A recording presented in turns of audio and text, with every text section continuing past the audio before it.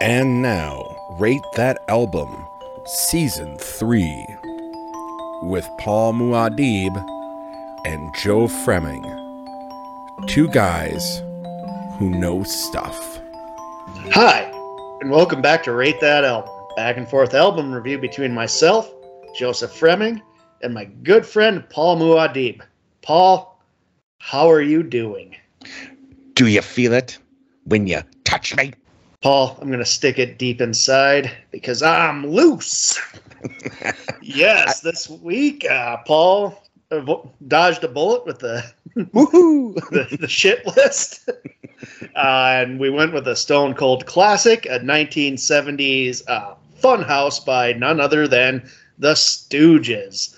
The Stooges made up of Dave Alexander, the brothers Ron and Scott Ashton, and one James Newell Osterberg Jr., otherwise known as Iggy Pop. Well, let's kind of just start. What are your first thoughts? And two, your thoughts on Iggy Pop and maybe where you was first introduced to him. So, let's start with Iggy Pop and where I was first introduced. So my first true introduction to Iggy Pop, I had no idea, and that was through the Adventures of Pete and Pete. Classic show. Classic show. And he was Trachtenberg's dad as a guest star. And I did not know that. Yeah, and the episode revolves around him like not wanting to lose his daughter, you know, and being like this overly clingy parent. And they're at this dance at like middle school, and he's like decides to get up and sing a song about trying to dance with his daughter and mortifies her. And it's great. So that was my first introduction to Iggy. My second introduction to Iggy was the Crow City of Angels. I think you're catching a theme here. It wasn't until I started working in our high school and I started hanging out with these girls and this group of really eclectic music people that were into like, you know, punk, proto-punk, goth, you know, all this stuff. And I was introduced to my friend Christy, this actual album. And because we were kind of playing music together a little bit at the time. And oh my God, like it blew my mind. And I've been a fan of Iggy and the Stooges, but Iggy mostly ever since. Like, yeah, to me is definitely one of those, like, he's a fuck up, but he's in my musical idols for sure. Yeah, he's amazing. My introduction was probably, the Crow City of Angels. I don't know which came first, that or the Trainspotting soundtrack. Oh, yes. Because Lust for Life was huge in the mid-'90s because of that soundtrack. And that was, God, it was such a fucking great song, and I loved it. Mm-hmm. And then it was packed with the Crow soundtrack. And on the Crow soundtrack, I believe, for City of Angels, he had a live version of I Want to Be Your Dog on there. Mm-hmm. Which is, God, that's phenomenal. And then wasn't until, I liked that, and it wasn't until probably around 2005 or 4 when Media Play was going out of business in St. Cloud. Mm-hmm. And I picked up the deluxe editions of their first album, The Stooges, and Funhouse, dirt cheap, like the double CDs. And those like just blew me away. Just how wild and insane and uninhibited these albums with the Stooges are. And Iggy's always kind of but he has such a diverse music catalog. And oh gosh, yeah. You have this, and then you have poppier stuff like China Girl. Yep. Which was like a huge hit. Bowie, he worked with David Bowie. He was he worked with the B-52s. Back in 2010, I believe he did like an album all in French. It was like a jazzy French album. Yeah, absolutely. He's all over the map. So he's a fascinating guy to me.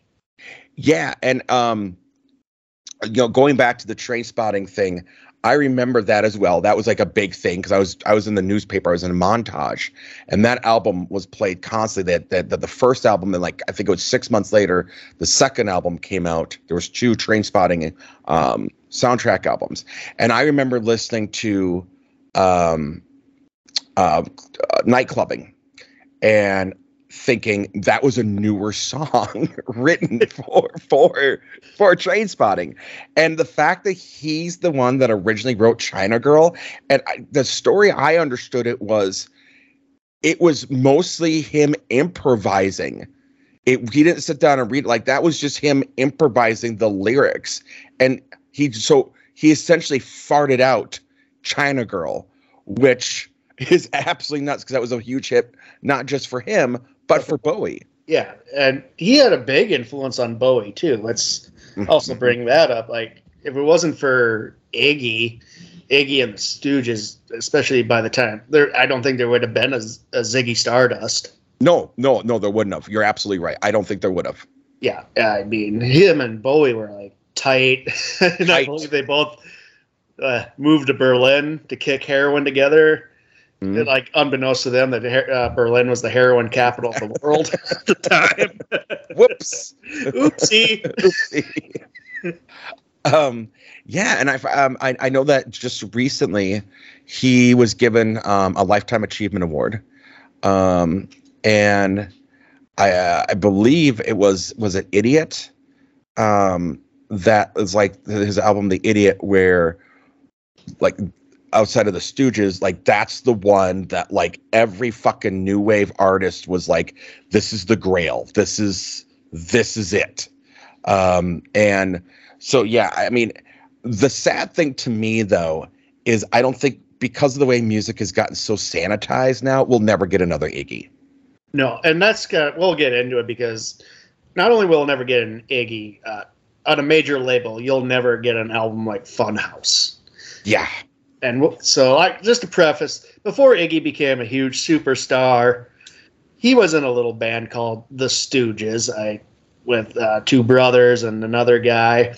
They're just a bunch of, podunk stoner acid heads from Michigan. I love how the Midwest just creates, whenever like something from the coast come, the Midwest, we seem to soak it up and make it even more fucked up. Yeah, we do. We're good for that. Yeah, like, like they have the long hair and like they're burnouts, but like they don't buy into the hippie bullshit, and they're not pretentious like the East Coast with the Velvets, like the Stooges were just like in your face, like heavily inspired by a lot of rock and roll, but especially their brothers in arms of sense, the MC5, which was gonna be the other pick. It was between Funhouse and Kick Out the Jams by the MC5, but I decided, because Detroit has this weird. It gives us Alice Cooper and Iggy and the Stooges, and it gives us the MC5, but then it also gives us Ted Nugent and Kid Rock. So I know, it's so weird. Yeah. Detroit is either it's very polarizing in either like you're a Kid Rock or you're a Ted Nugent or you're an Iggy Pop. Like there's not a lot of like gray area from what we get out of Detroit. I mean, Eminem was from Detroit, right? Yep. So is the Insane Clown Posse. Yeah, ICP from Detroit. Yep, absolutely. But then we also have the White Stripes. Yeah. The Detroit and Midwest, man. We take what's out there and we totally, for the successful ones, flip it on its head. Yeah. So, this stuff's coming. So they start a band called the Stooges. Originally, the Psychedelic Stooges. They get signed to a label. They want to make sure it's all right because, they're kind of inspired by the Three Stooges. One of the Ashton brothers, I believe, calls up Mo Howard, asking him if it's okay if they go by the Stooges. Mo Howard says, I don't give a fuck what you call yourselves as long as it's not the Three Stooges. That's hilarious. They do their first album and, critically panned, commercially not successful. Not surprising. This is one of those things where the Stooges didn't really get their due until decades after. Yeah. I mean, they get some with Raw Power a few years after this, but not really. They don't get the recognition until the bands they influence start coming up. And the bands they influence is wide. It's a wide spot. Wide. You got Jack White. You got the Ramones. You got Metallica. You got all sorts of these. You got Susie and the Banshees. Yep. Depeche Mode, Nine Inch Nails, Joy Division. Yeah, you got the goths, you got the punks, you got the metalheads. All it's like Beeline with this influence of the Stooges, and especially Funhouse. I would argue a lot of these albums that we grew up with would not exist if it wasn't for Funhouse. Completely agree with you. Yeah. Oh yeah, you hear a lot of influence. I was listening to this going, oh. Rage Against the Machine, pretty much rips off TVI, and we'll get into that. But yeah, absolutely. But this is the start of their career, and what I love about it is that these guys are just fucking. It's just magical in that they're not the most technically proficient players, but they make it work amazingly, and that goes when I think a lot of people get intimidated when they want to start bands. Be like, well, I'm not on the technical prowess of all these greats. It's you don't have to be. Yeah, you just have to have imagination and the imagination to make your skills and flaws work in your advantage. And that's what the Stooges, I'd argue with, especially with Funhouse, they managed to do it very well. Oh gosh, yeah. Oh no, they absolutely own it. They own that. I mean, Iggy knows he's not the most proficient singer. This is not the best bass work I've ever heard. It's not the most technically sound guitar work. There are mistakes by the drummer all over this album. Yeah, it works. But it works, and it works fucking well. Yeah, and so people wanting to start bands and stuff, you don't have to be the best. You just got to have the will to do it and the imagination to make things work. And look no further than Funhouse. A lot of other bands, I'm not saying every shit band out there is going to make a great album, but it can happen, people. You can be the best musician in the world and make the worst album I've ever heard. It's happened. It's happened. We'll be bringing up more examples. We've brought up examples of it. But yeah, so this is the Stooges' second album. They go to LA to record it. So John Cale, there's all these weird connections, but John Cale, ex Velvet Underground, produced their first album. That got Iggy introduced to Nico. Yep. They were friends and hung out, and it's just this wild confluence of acts. And then they come out here, and Iggy kind of has two influences, and that kind of spills off to the other guys. And I don't think you'll be surprised when I say which ones they are. Paul, Howlin' Wolf and Miles Davis's Bitches Brew. No, I'm not. No, not even. Not even. You hear a lot of Bitches Brew on this. Oh yeah, guys who you would not imagine would be making jazz in the middle of chaotic rock and roll. Yeah, there is a lot of jazz influence on this. No fucking question about it. Yeah. Yep. So so this is the second album. How they recorded it's interesting. Each day they go in the studio, they do one song, and they play the song all the way through. Not a lot of bands do this, but the Stooges did it for this, and that they didn't do false start takes, half takes, just to get a specific sound. They played the song all the way through and then picked which take they thought was the best, and then that's when they'd put overdubs on it. Now, correct me if I'm wrong, but didn't they destroy the studio to get the sound that they had making this album? If I'm not mistaken? They pulled down a lot of the, I guess, the soundproofing stuff. because it was like not getting the sound they wanted, because their live shows were insane, and they were not getting that sound in the studio, so they started taking that down. So the interesting thing when you're listening to this, you can hear the bass rattling the drum kit, which you really never hear on studio recordings, because it's like they're normally the drummers will be isolated, or it's just like, it's very rare to like take down the soundproofing stuff and think the separations that most people in the studio do, but they wanted a live raw sound, and that's kind of how they got this sound on Raw Power, or not Raw Power, but Funhouse. So and I think this is something that I personally, and why I think I love this album so much is, I think you and I know I did. Were you there when it was Incubus, Black Sabbath, and Pantera? I was not at that show. Okay, you were not at that show. So that was the first time I saw Pantera live. And since watching it, the only Pantera albums I can actually listen to are the live albums anymore, because you don't get that sound. And this is a thing, like, Java Joint, you used to go to the punk shows at Java Joint, didn't you? Every now and then. Java Joint, Java Z, yeah. Okay. And I was like a Java Joint kid. I was there all the time, every day. And I would hang out with, people and everything, and then go to these shows. And this is the kind of sound that you got. This was like real punk. So for me, like, getting into punk through live music and then finding the albums being like, God, you're not getting this sound.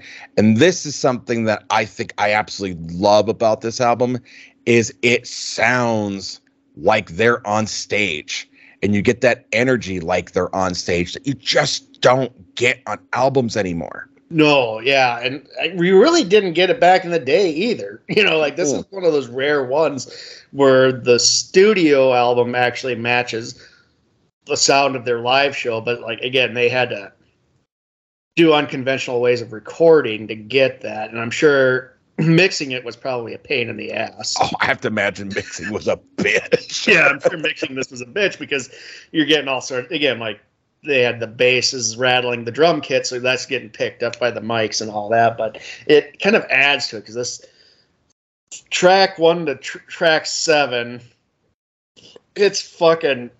it's a lot. It's chaos, but it's chaos. Beautiful, beautiful, beautiful chaos. Like, oh man, I just love it. It's just like, this is like, so when people, you see music critics and they'll call an album like balls out in your face rock and roll. Like, my barometer for that is Funhouse. Yeah. If it's not where you're near what Funhouse is, it's not really balls out in your face rock and roll, Paul. No, I'm with you. It's not.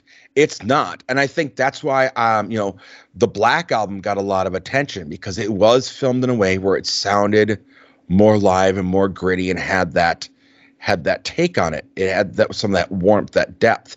And that's what I think is phenomenal about this album, because you can also tell that he's not using a pop guard when he's singing either. You can hear a lot of times where he's popping his T's and his P's like you would be live on stage, and it just adds to it. Like, you would think it would detract, but it adds to the energy that you're grabbing out of this album.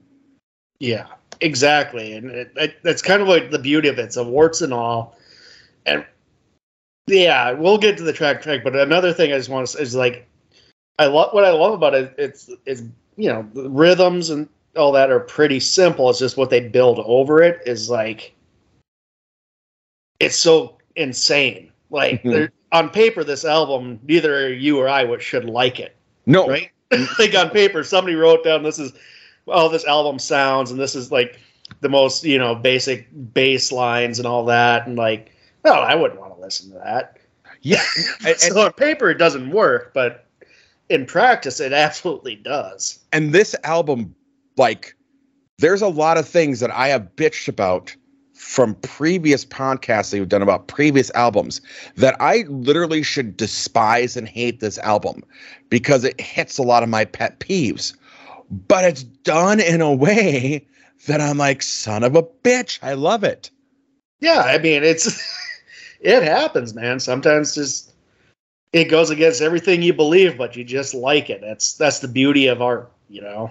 And this is one hell of an album to be doing our 100th podcast on, Paul. It's our 100th episode, sir. Yeah, episode 100. Well, of all of our podcasts, you and I have been doing 100 podcasts. Joe, we've missed some weeks, right? So we've been doing this now for over 2 years.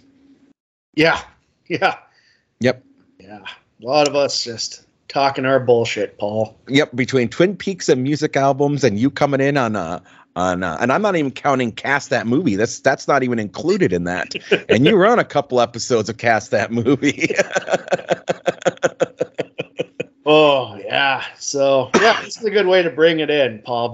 Celebrate 50s because or 100th episode, because this is one hell of a doozy. So let's start with the opening track, Paul. Down on the Street. Down on the Street sets the tone for this album, because I also have to. This album's wildly different from their first album. Mm-hmm. First album was a collection of like poppy songs done with attitude, and this is just like, nope. We're not gonna do I Want to Be Your Dog, and I'm not gonna do No Fun in 1969. If you listen to 1969 and 1970, the difference is crystal clear. Very, very different. And it opens right away with like with the guitar and the drums, and then Iggy just off key screaming. And you know right away you're in for something like, okay, this is happening. But it's like, and God, the riffs on this album, Paul, the riffs in this song, and we'll get into it because they're just like, they're catchy. Mm-hmm. And they're catchy and distorted and dirty. The lyrics, especially, lyrics don't make a lick of sense. Nope. Doesn't matter. Iggy's just screaming. Yep. And again, I should hate this because this breaks, it's a lot of repeat of the same shit. There's not a lot of depth here lyrically. And, that's one of the things I always say is, that's a downside to this thing. But he's just screaming and yelling, and it's more of if it's like he's using his vocals as a compliment to the other instruments. Right. Like screaming is part of the music. It's not like the music isn't focused on the lyrics, which we oftentimes have when we're reviewing these, like the music complements what the lyrics are saying. This time the vocals are complementing the music. Right.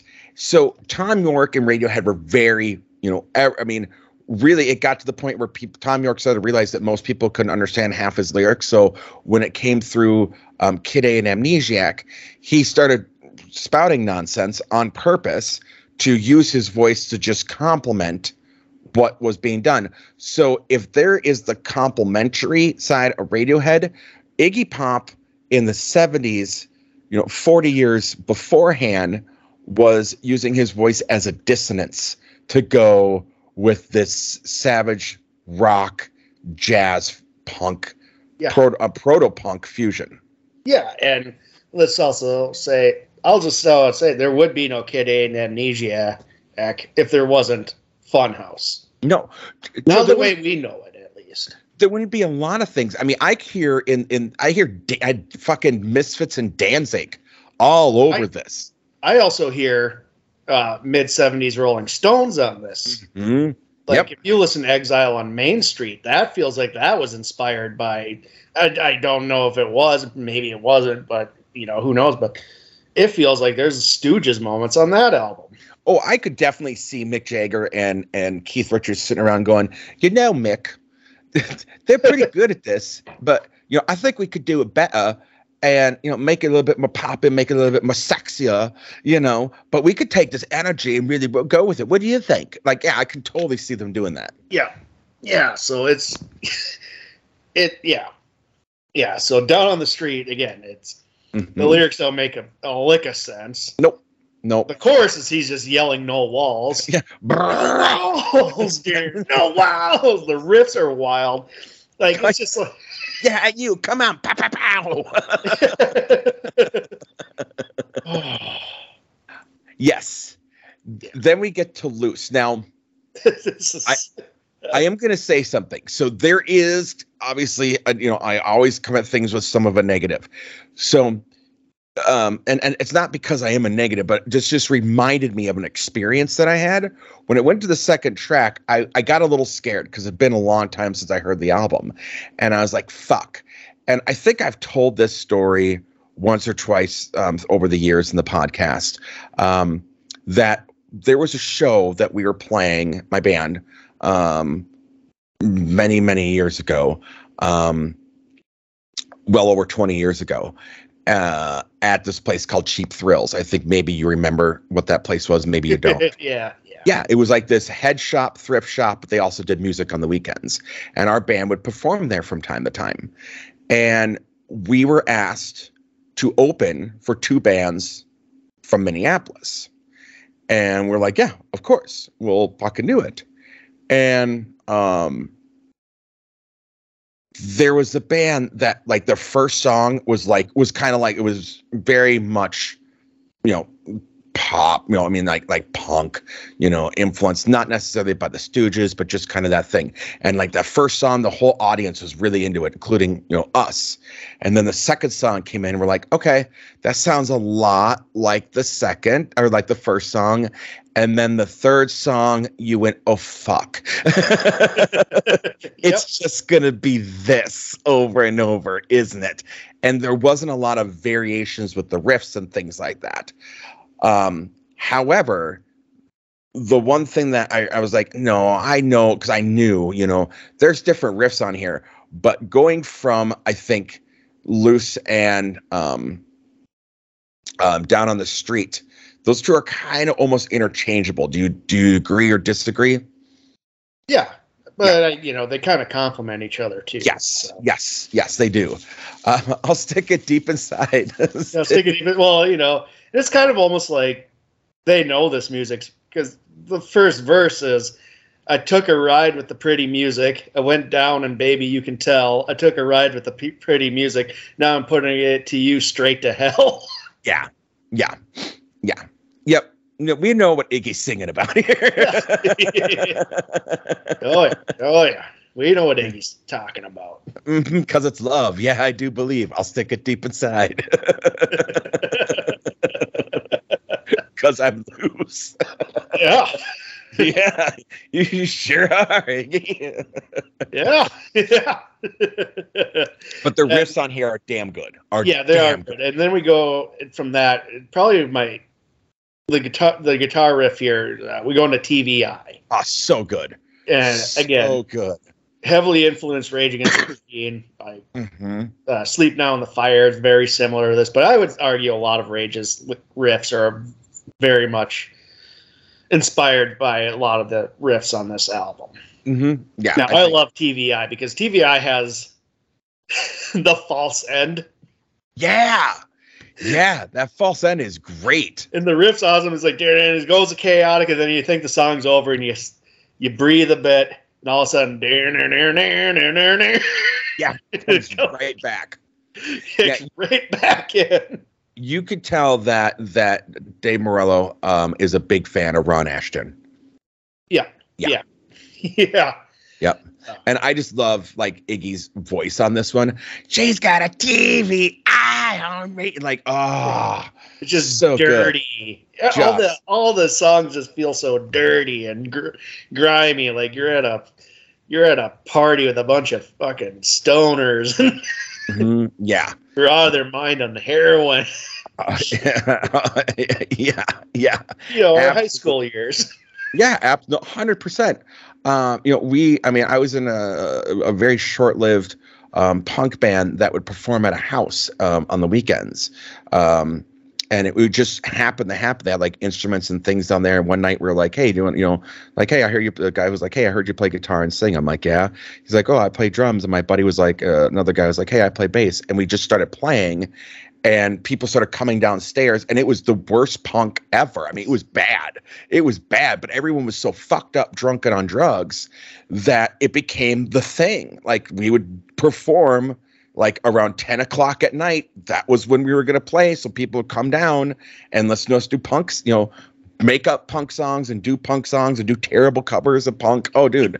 Yeah, absolutely. 100%. I mean, it wasn't nearly as good as TVI, but it reminds me of that energy. Yeah, and that's the energy on this album is very, like, we throw around punk and metal, and like, because those have a very aggressive energy, and this album has that, but it captures it way better than almost all those other albums. Like all the other punk and metal albums we've discussed, it seems like all these bands have been trying to like recreate this. Yeah, get that vibe that somehow the Stooges were able to replicate.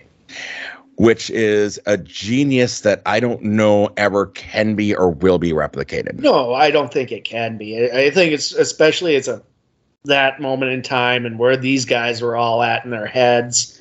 Mm-hmm. I mean, sometimes there's just that magic at a specific place and time in the world, and these guys just happen to be there at the right spot in the right studio with the right engineer and the right producer. And they captured it. And, they captured magic lightning in a bottle. Yeah, and then because then TVI goes like, so I have two super faves on this album. The first one now is Dirt. Yep. You shared that in a group. I love this song. On Facebook, and yeah, the bass that has that hypnotic. It has this weird hypnotic, like amusement park bass line. Yeah, you know what I mean? It's like very creepy. It reminds me of honestly Syd Barrett, Pink Floyd era bass. This like a Roger Waters, Pink Floyd, like you get out of a Pink Floyd, band or a psychedelic band. A Piper bass line, but you took the riff from Lucifer Sam. Yes. Piper, and you put it right in the fucking middle of Interstellar Overdrive. That's exactly what this is. Yeah. Just that bump, bump, bump, bump, bump, bump, bump. But it's a little off. Like, it's a little off. It has that David Lynchian creepiness to it. And that riff is just off, and you feeling very just like, I'm kind of like, a little worried. Yep. And then you get that chugga from the guitar coming in, and you just go, oh, this is something. And then you get the juxtaposition of the way Iggy is singing the lines is fantastic. Oh, yeah. Then like the guitar effects on this too is just they have like the Zippo going across the strings with the echo. Yep. Like, very Syd Barrett-ish, Absolutely. And there's a little bit of wah in there and phaser. But it's done in like a creepy way. Like this is like music you'd listen to in hell. You know what I mean? Like this is like bad acid trip music, and it's wonderful. It is, yeah, because I know it doesn't sound like it'd be great, but believe me. And then you got Iggy going things like, "Ooh, I've been dirt," and I don't care. And then he's back to the kind of the soft, "Ooh, I've been dirt." Yeah. And he's luring you in on these things, and the way he's singing "Burning," because I'm burning inside. Like, oh my God, yes, it's so good. And you got like the organ going a bit. Fuck, man, and it's just like that bass line. Just again, like repetitive, but it's like. That's why this is like what it gets called kind of jazzy, because like you got the backbeat there and the rhythm and the riff, and they're building off of it, and they're going like all these different places musically, and it's fucking wild, man. That bass line is so fucking creepy. The bass line's creepy, and then what you have is you have the bass line that's creepy. You have the guitar work that's like kind of the psychedelic jazz. Then you have the drums that's also jazz, but it's also got that psychedelic, yes, and that progressive, that mixed with like the hard rock that doesn't go with it. And then again, you have Iggy going from actually singing to like getting into the fight, you know, and like when he gets the touch, right, you know, and there you can hear that pop. Like there's that, you don't get that in music because everything's so, you know, you're taught not to sing in certain ways, you know, where you don't make the hard T's, you don't make the hard P's, you don't make the hard B's. And he's breaking these rules. And he's basically, I mean, this is the quintessential why he is called the Godfather of punk. Yeah. Because you don't get much more punk rock than this. Just doing whatever you want to do, combining all these genres that legitimately should not be going together. And it's a 7-minute opus of glory and beauty. Exactly. And it's long and it's jammy and it's beautiful. And it's just like, man, and it really makes me, I'm sure there's music being made like this today, but it's hard to find, like, and labels aren't going to put them out, and streaming, you got unlimited music. It's just hard to find it, but like, it's just, I miss this kind of shit, man. Like, yeah, I do too. This is like, like when Zappa talked about like the studios back in the day, like they didn't know what worked, so they just put everything out as a, opposed to what it is today. So, corporate and bean counting and whatever, like you don't get pure artistic raw shit like this anymore. No. And this is what this is. This is pure raw art coming out. Now, the only negative that I have about it, and it goes through the entire album, is you can definitely tell this was recorded in the 70s. It does have that 70s recording vibe to it. Now, I will admit, I was listening to the non-remastered versions, and then I heard the 2005 remastered version. I will say that I sometimes can't tell the difference. Like, I'm like, okay, what did they do there? I do really like the 2005 remastering. I did. I liked it a lot because it gave it a lot more warmth and backbeat to it. Yes. Like, you feel the bass more, and it has more depth to it.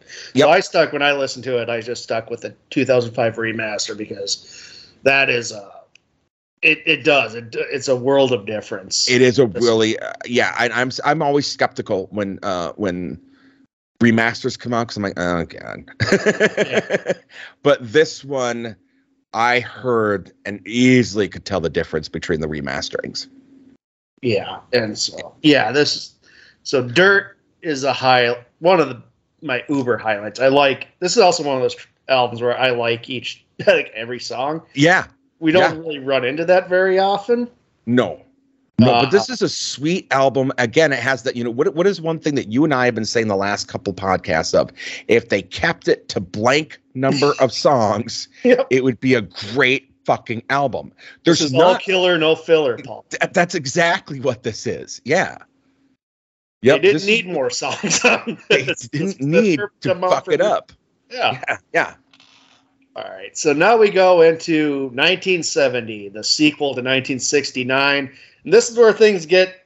So this is the second side of the album, and this is where things get even more chaotic, more Lynchian, I'll argue, because you add the saxophone. Normally, I'm not a big fan of saxophone and rock music. No, I'm not. It fucking works here, man. It shouldn't, and it does, and I don't understand why, because I am the biggest critic of saxophone in rock music. Also, I have to say, this song in particular, this is like the first true punk song that I heard. Like, right away, I was like, oh man, this inspired every single punk band, and you can hear, like, Iggy Pop's not, he will be the first one to admit he had a lot of Jim Morrison and Dan Marison influence on him. And you can definitely know that the Misfits and one Danzig, a.k.a. Dan Marison himself, that 1970, this was a catalyst for him. No question in my mind. Yeah. No question in my mind. This was, a lot of this inspired the next generation to come. Again, so many bands, it's almost, the Melvins, like, Melvins exist without the Stooges? I don't think so, and this song in particular. And and then fun fact, the band Radio Birdman. Yeah. named after this because they misheard the lyric "radio burning up." Oh, that's funny. Yeah, I didn't know that. That's hilarious. yeah. So yeah, again, like this is like there's no calm moment on this album. It keeps going and it keeps getting crazier. And again, it feels like a Lynchian in that sense with like the creepy bass line. And now with the saxophone, it's 100%, sir. Yeah, no, this one, and again, sax, and you go, wait a minute, guys, you're talking about a punk song, yet there's sax on it? Yeah, no, and it works. Yeah, it works.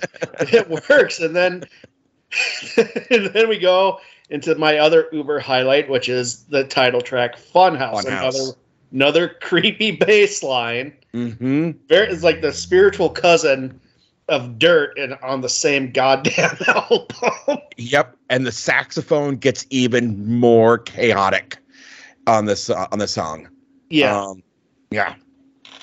Mm-hmm. This is like, again, like the guitar, like the effects on the guitar, it works. It's just like, Ron Asheton's, good guitarist, but like he's able to do more with feel and sound than, and that's where he works it with advantage. You know what I mean? Mm-hmm. Yeah. And again, this is another 7-minute opus. Yeah, 7-minute opus. Again, lyrics are gibberish. Lyrics don't make sense. Hold me tight, Colin from the Funhouse. Yeah, I came to play. We be separated a little too long. Yeah, I came to play. Iggy Pop was horny. Let's just call it what it is, people. What else? I love this lyric. Do I dare to whoop y'all with my love? Every little baby knows just what I've been living in division in the shifting scene. What? Iggy, fuck, man. It's just, fuck, it's crazy. And, everything goes, and then it goes into the outro, which is LA Blues. It's an instrumental, and it's not a blues song. Unrelenting of this. It just beats you, browbeats you with the insanity. Like, it's just. You can picture them in the studio doing what like Nirvana and The Who would do. Like, you just see them in the studio just fucking destroying shit. Oh, God, yes. Absolutely. I mean, that's all LA Blues is. It's just, it's very akin to me to, rather than getting a full album of it, it's 5 minutes of machine metal noise. It's distortion and screaming and loud guitar and chaotic drumming. Again, like the drumming's all over, but it works, man. Like, I don't know why. I don't know why it works. It works, and it's a wonderful, like, period to this album. Like, it's not merely a period; it's an exclamation point.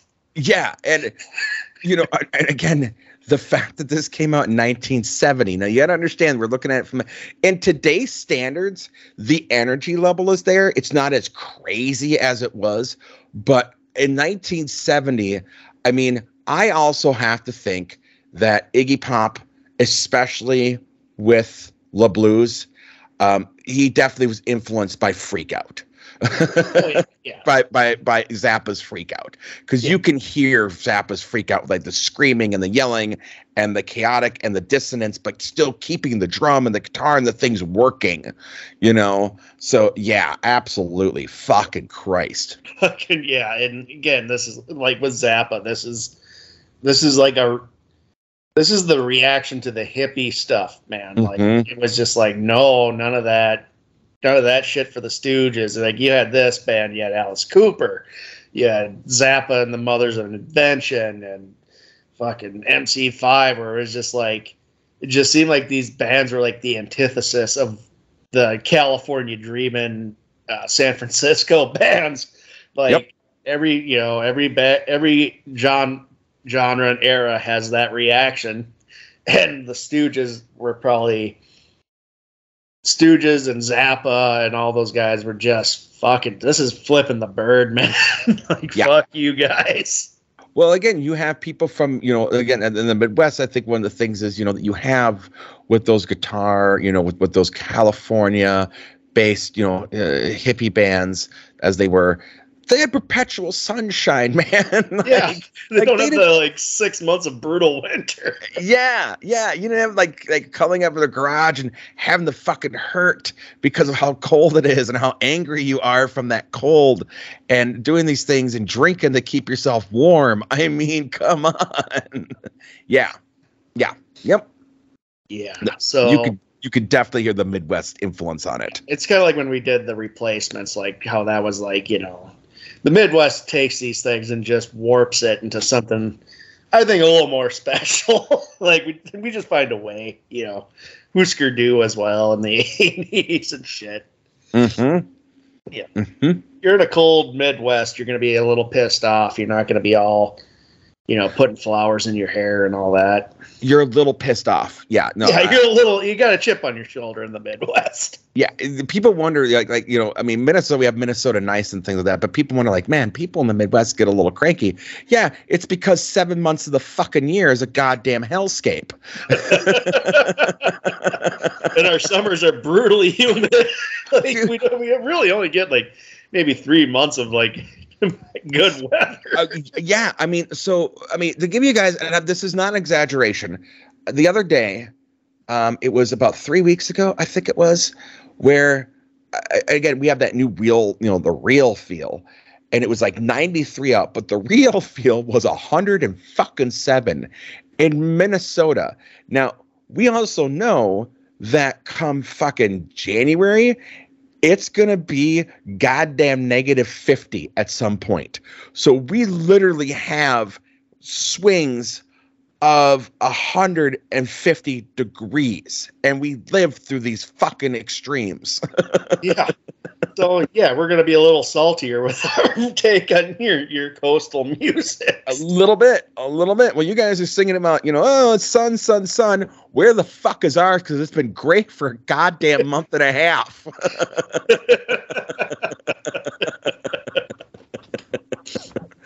So, yeah, we have that going for us, which is nice. Yeah, we got that going for us, yeah. Yeah. So there, like I said, there are, there are some negatives, right, to me, with it. Again, the production, you can definitely tell that it was done in the 70s. It definitely has that vibe. The energy level and everything is amazing. But now, by today's standards, by today's extremes and things like that, I think it, you just to say, like I was explaining to my kids, like, this is a crazy album. And like my kids were looking at me like, why is it crazy, Dad? Like, it doesn't seem all that out there. It's not fucking Muffin Time and things like that. And, so there is a little bit of that, there is obviously, at least from my point of view, there's a little bit of nostalgia because from when I found this album and things like that. But overall, I mean, this is, again, you and I have talked about, there is no perfect album, but fuck my life if this isn't getting goddamn close. Yeah, this is close. This is a close one. Yeah, my complaints are pretty much on par with yours. Production is a little, 70s sounding, but I mean, it's kind of hard to avoid that from that era, Mm-hmm. But yeah, and it's chaotic, and maybe not by today's standards, but fuck, man, I had to start somewhere. And this is patient zero. 100%. At least one of the patient zeros. Like this and Bitches Brew, I would say, if you're going to look at chaotic music, that's, chaotic metal, chaotic punk, chaotic hip hop, and DJ music and all that.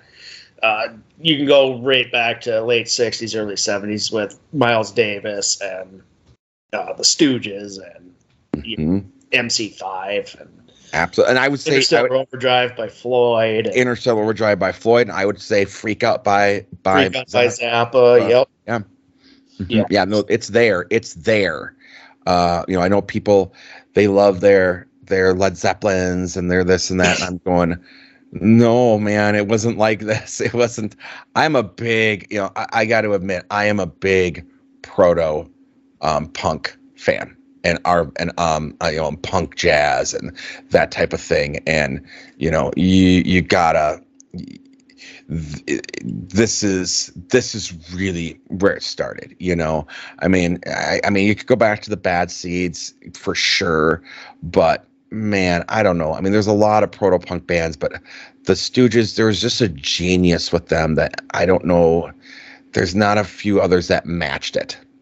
No, and at least this album. Yeah, this album in particular is just it laid the groundwork, I think, for aggressive bands to maybe let their hair down and go beyond the 3-minute mark. I would argue, like, I would say, like, you know, like I said, the Melvins, and I would say, and Justice for All, like going beyond the 4-minute mark.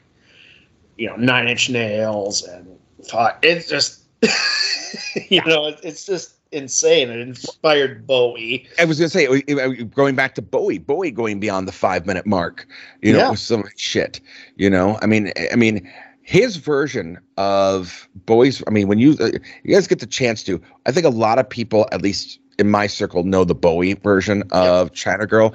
Not a lot of them know the Iggy version of China Girl. And the Iggy version better, but that's just me. I love Bowie, but you know. Well, so for me, I look at it and I can't take credit for this. I read someone say that the Iggy version is more heartfelt, while the Bowie version is more sexy.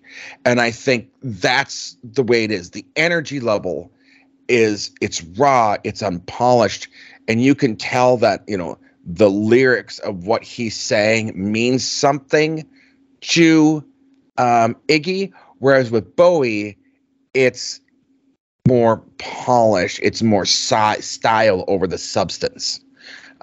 Still great. I like both. I like both songs. I like the song in general. I just like it. It's a great song. So. It's a great song, but both of them, I think, have their absolute, you know, merits in terms of, and they're completely two different takes on the same fucking song that, again, Iggy just farted out one time in the studio. He literally farted the thing out. He was just improvising and coming up with these things and writing it on the fly. Like, it's crazy to think about a song that was that huge came from just fucking around in a studio. Well, that's the magic of Iggy Pop, Paul. Fucking A. The guy, man. Genius gets thrown around a lot, but Iggy really is deserving of that title. And again, the guy, I mean, he's fucked up. I'm not gonna, you know, he's not the greatest person in the world. You know, and again, he was crazy on stage, you know, with rolling around in glass and cutting himself. He also helped pioneer that whole thing. So, you know, but out of a lot of the people that you look at who were terrible around that time, Iggy actually, you would think, would be like offender number one. He is more of the decent ones. Yeah, I think, like, because his stage persona and all that, he kind of comes off as like a goof. But he's a really smart guy, man. He's a really smart dude. And again, he has less controversies than Bowie did, than Lou Reed did at the time. I mean, you know, but he was more outrageous on stage, much like an Alice Cooper. Yeah. Alice Cooper's one of those wild guys on stage. He's a smart guy, you know, like. And a sweetheart off stage. Yeah. Yeah. Absolutely. Now, again, Iggy had his moments because of, you know, the drug addiction and things like that. But outside of that, I mean, you don't hear a lot of controversies like, oh, man, you know, Iggy did X, Y, Z. He did some shit on stage and got, you know, in trouble for lewd behavior on stage and things like that. But that's about it. Yeah. Yeah. You know, so, and again, he was on Pete and Pete. Oh, come on. You know, the guy is been on, you know, just he's been nominated for awards all over the years, and he really, God, he needs more credit than, you know, than what he got. Yeah, and has gotten, I think. Yeah, agreed 100% on that. Yeah, he's just, you know, he's one of those legends that just, you know, people should really appreciate now before he kicks the bucket. I would argue. I'm yes, 100%. 100%. I really hope that he gets another resurgence before he kicks the bucket, because he deserves to know that, you know, I think he knows throughout the years, like, all these people that he's influenced and all these, things like that. But man, I really think he is due for another one, because I would love for him to be rediscovered by this generation. I would too. Like, maybe, yeah. Because this music, the Stooges music, his solo work, it's so diverse and weird and good, and like he's done so many different things that it's a good well to go down. And yeah, it's like going through Bowie's career. There's 100% things going on, and you'll like certain parts better than the others and all that, but still it's a rich discography to go down to. Mm-hmm. Well, and again, he did that duet with Candy, which is like a pop song with the redhead Kate from the B-52s. Yeah. And people forget that was done, and it's such a quirky, weird song for it to be this pop song, but it's the only one that really broke the charts for him in the US, and that's just a damn shame. Yeah. Well, I mean, again, Lust for Life, when that came out, that's true. Huge. That was huge. That kind of gave him his due, at least in the 90s. But that's right, because he needs another. I remember the music videos for that. Now that you mentioned it, the music video for Lust for Life, yeah, that was on MTV's rotation a lot. I love it. That's another great song. That drum. That's a song where the drum beat and riff is like one of those rare times the drum's carrying the song. And Franz Ferdinand? Oh man, there was a band at the time that basically stole those drums. I think a lot of bands stole those. A lot of bands stole those drums. Yeah. Or was it Jet that stole the drum? I think it was Jet. I think it was Jet. You Want to Go My Way or whatever. Yeah. Now, and that's the other thing. If you guys really want to know more about Iggy's solo, I really think The Idiot is the way to go down. Idiot and Lust for Life. Yeah, those two are really solid. Really solid. Yeah. It's funny. You mentioned the live version of "I Want to Be Your Dog" off the Crow Angels of City of Angels.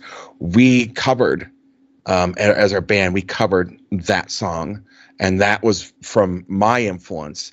And then we also covered The Passenger, and that was my buddy's Rick influence of Iggy Pop. So here we were in this band together, and I had influence from the Stooges, and he had influence from Iggy, and we're doing basically two Iggy songs in our rotation. Yeah. Two completely different styles of Iggy. Two completely different styles, The Passenger and I Want to Be Your Dog. And that, I think, is a phenomenal juxtaposition of realizing just how diverse Iggy and the Stooges were. Yeah, they were. I mean, if you go to the next album, Raw Power, and it's like, it's kind of a slightly different lineup, and that's produced by Bowie. Mm-hmm. But it's just, it's a little slicker and stuff, but it's a little slicker. It's a little slicker, but that's glam was getting out there, and that's yep. You can hear them slipping into the glam. I was going to say that. Yep, they started slipping into the glam thing, and these three Stooges albums. If you go Stooges, Funhouse, and Raw Power, I mean, you're not going to go wrong if you want really crazy rock and roll. The bookends are more poppy-ish, the first album, and like Raw Power, like you have Search and Destroy, Give Me Danger, Penetration, Raw Power, Death Trip, and all that stuff. Search and Destroy is another song that gets a lot of credit and like for influencing a lot of bands. Yep, and not the Metallica Search and Destroy. no, it's Iggy, but like in the middle of those two albums, these three albums, they're right in the middle. You have Funhouse, which I'm going to have to say, man, it's my favorite Stooges. Oh, I'm just going to go on a limb and say that because it's re-listening it for this podcast. It sparked my love for it all over again. I agree. Me too. 100%. I forgot how weird and wild and just like it's an adventure listening to this album, track 1 to track 7. And it's one of those ones where you can just listen to and just do. and just enjoy. Like, yeah, I was listening to this in the car, and I was just like, oh man, some of the albums we do is just a chore, you know, when because again, I have that 3 rule minimum. Yeah. And this one I was happy to listen to over and over.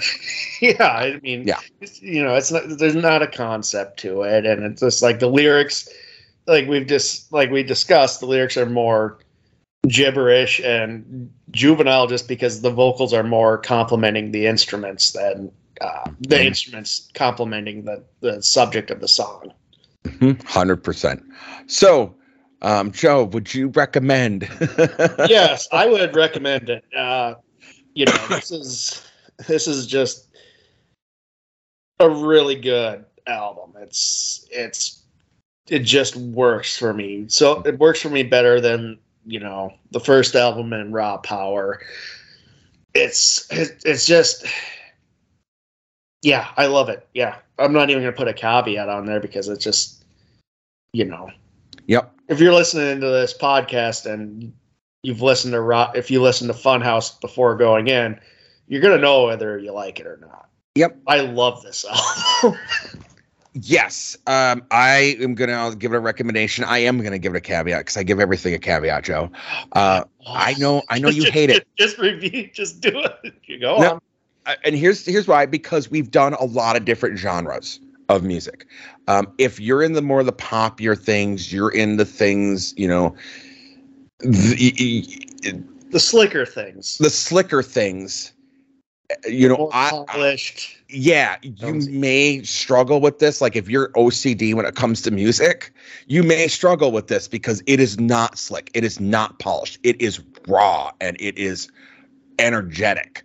That said, I think Dirt overall will win you over no matter what genre of music you're into. You may not get that with, say, Down on the Street or Loose or the Blues, but I think Dirt for sure is going to win you over, and I think Funhouse you could get into. That's it's a small, like I said, that's my small caveat. Like, yeah, you should know whether or not this is your style, but I do think Dirt is such a genre bender that it's going to appeal to people that I don't think would think it appeals to. Yeah, I mean, if you go in and listen to Dirt and like you're a kind of well, I like jazz music. Well, Dirt you're gonna like probably. Mm-hmm. You know, I mean, it's not slick jazz. You're gonna hear the influences of that jazz of that era. Yep, and there is pop sensibility to Dirt. There is some pop sensibility to Dirt as well. So if you like some pop sensibility, you're going to like Dirt. You're going to find it on Dirt. If you like psychedelic, you're going to find it on Dirt. If you like raw rock, you're going to find it on Dirt. If you like punk, you're going to find it on, like, it's weird. It's weird. You like wild guitar riffs and solos, and you like weird bass lines, catchy bass lines, and, you know, yeah, Dirt is going to have it all for you. Yeah, I do think Dirt is the shining fucking jewel in this album. Yeah. And, you know, again, Joe, I know we don't say there is the perfect album, but outside of age, fuck, this is a 5 out of 5. This is a 10 out of 10. Yeah, this is, again, there's no filler songs. They're not trying to, you know, it's front to back. It's what it is, and it's amazing. Mm-hmm. Mm-hmm. Yeah, it's so good. So I'll say I'm all in. So yes, sir. So Joe, what's going on with the Joe Down? We still got to do Invincible. Oh yes. Me and Brown were on vacations back to back, so that's right. I saw that you went to California and he went to, was it Illinois? Philadelphia. Philadelphia is what it was. You went to the East Coast. I went to the West Coast. Yep. Okay. No, good for you guys. I will tell you, I'm planning a vacation in October, so I'm hoping that October I'll be gone for 2 weeks. Where are you planning on going, Paul? We haven't fully decided yet. So yeah. Yeah, we haven't fully decided yet, but yeah, we're thinking they're going to be in a vacation in October, hopefully. Fantastic. So, You gotta get those in, Paul. You gotta get them in. Yeah, 100%. So I've been baking up my PTO for it. So, all right, Joe. Well, do you want to ask me what we're doing next week? Paul, what are we doing next week? So we had a fan request. Okay. And so we had someone who's like, hey, you guys should listen to this band. And so we are going to do the heavy metal band Ice Nine Kills. Okay. And we are going to do their what's called Silver Scream 2, Welcome to Horrorwood. From my understanding of Ice Nine Kills, is their second album. And what they do is they are horror movie inspired hardcore metal music.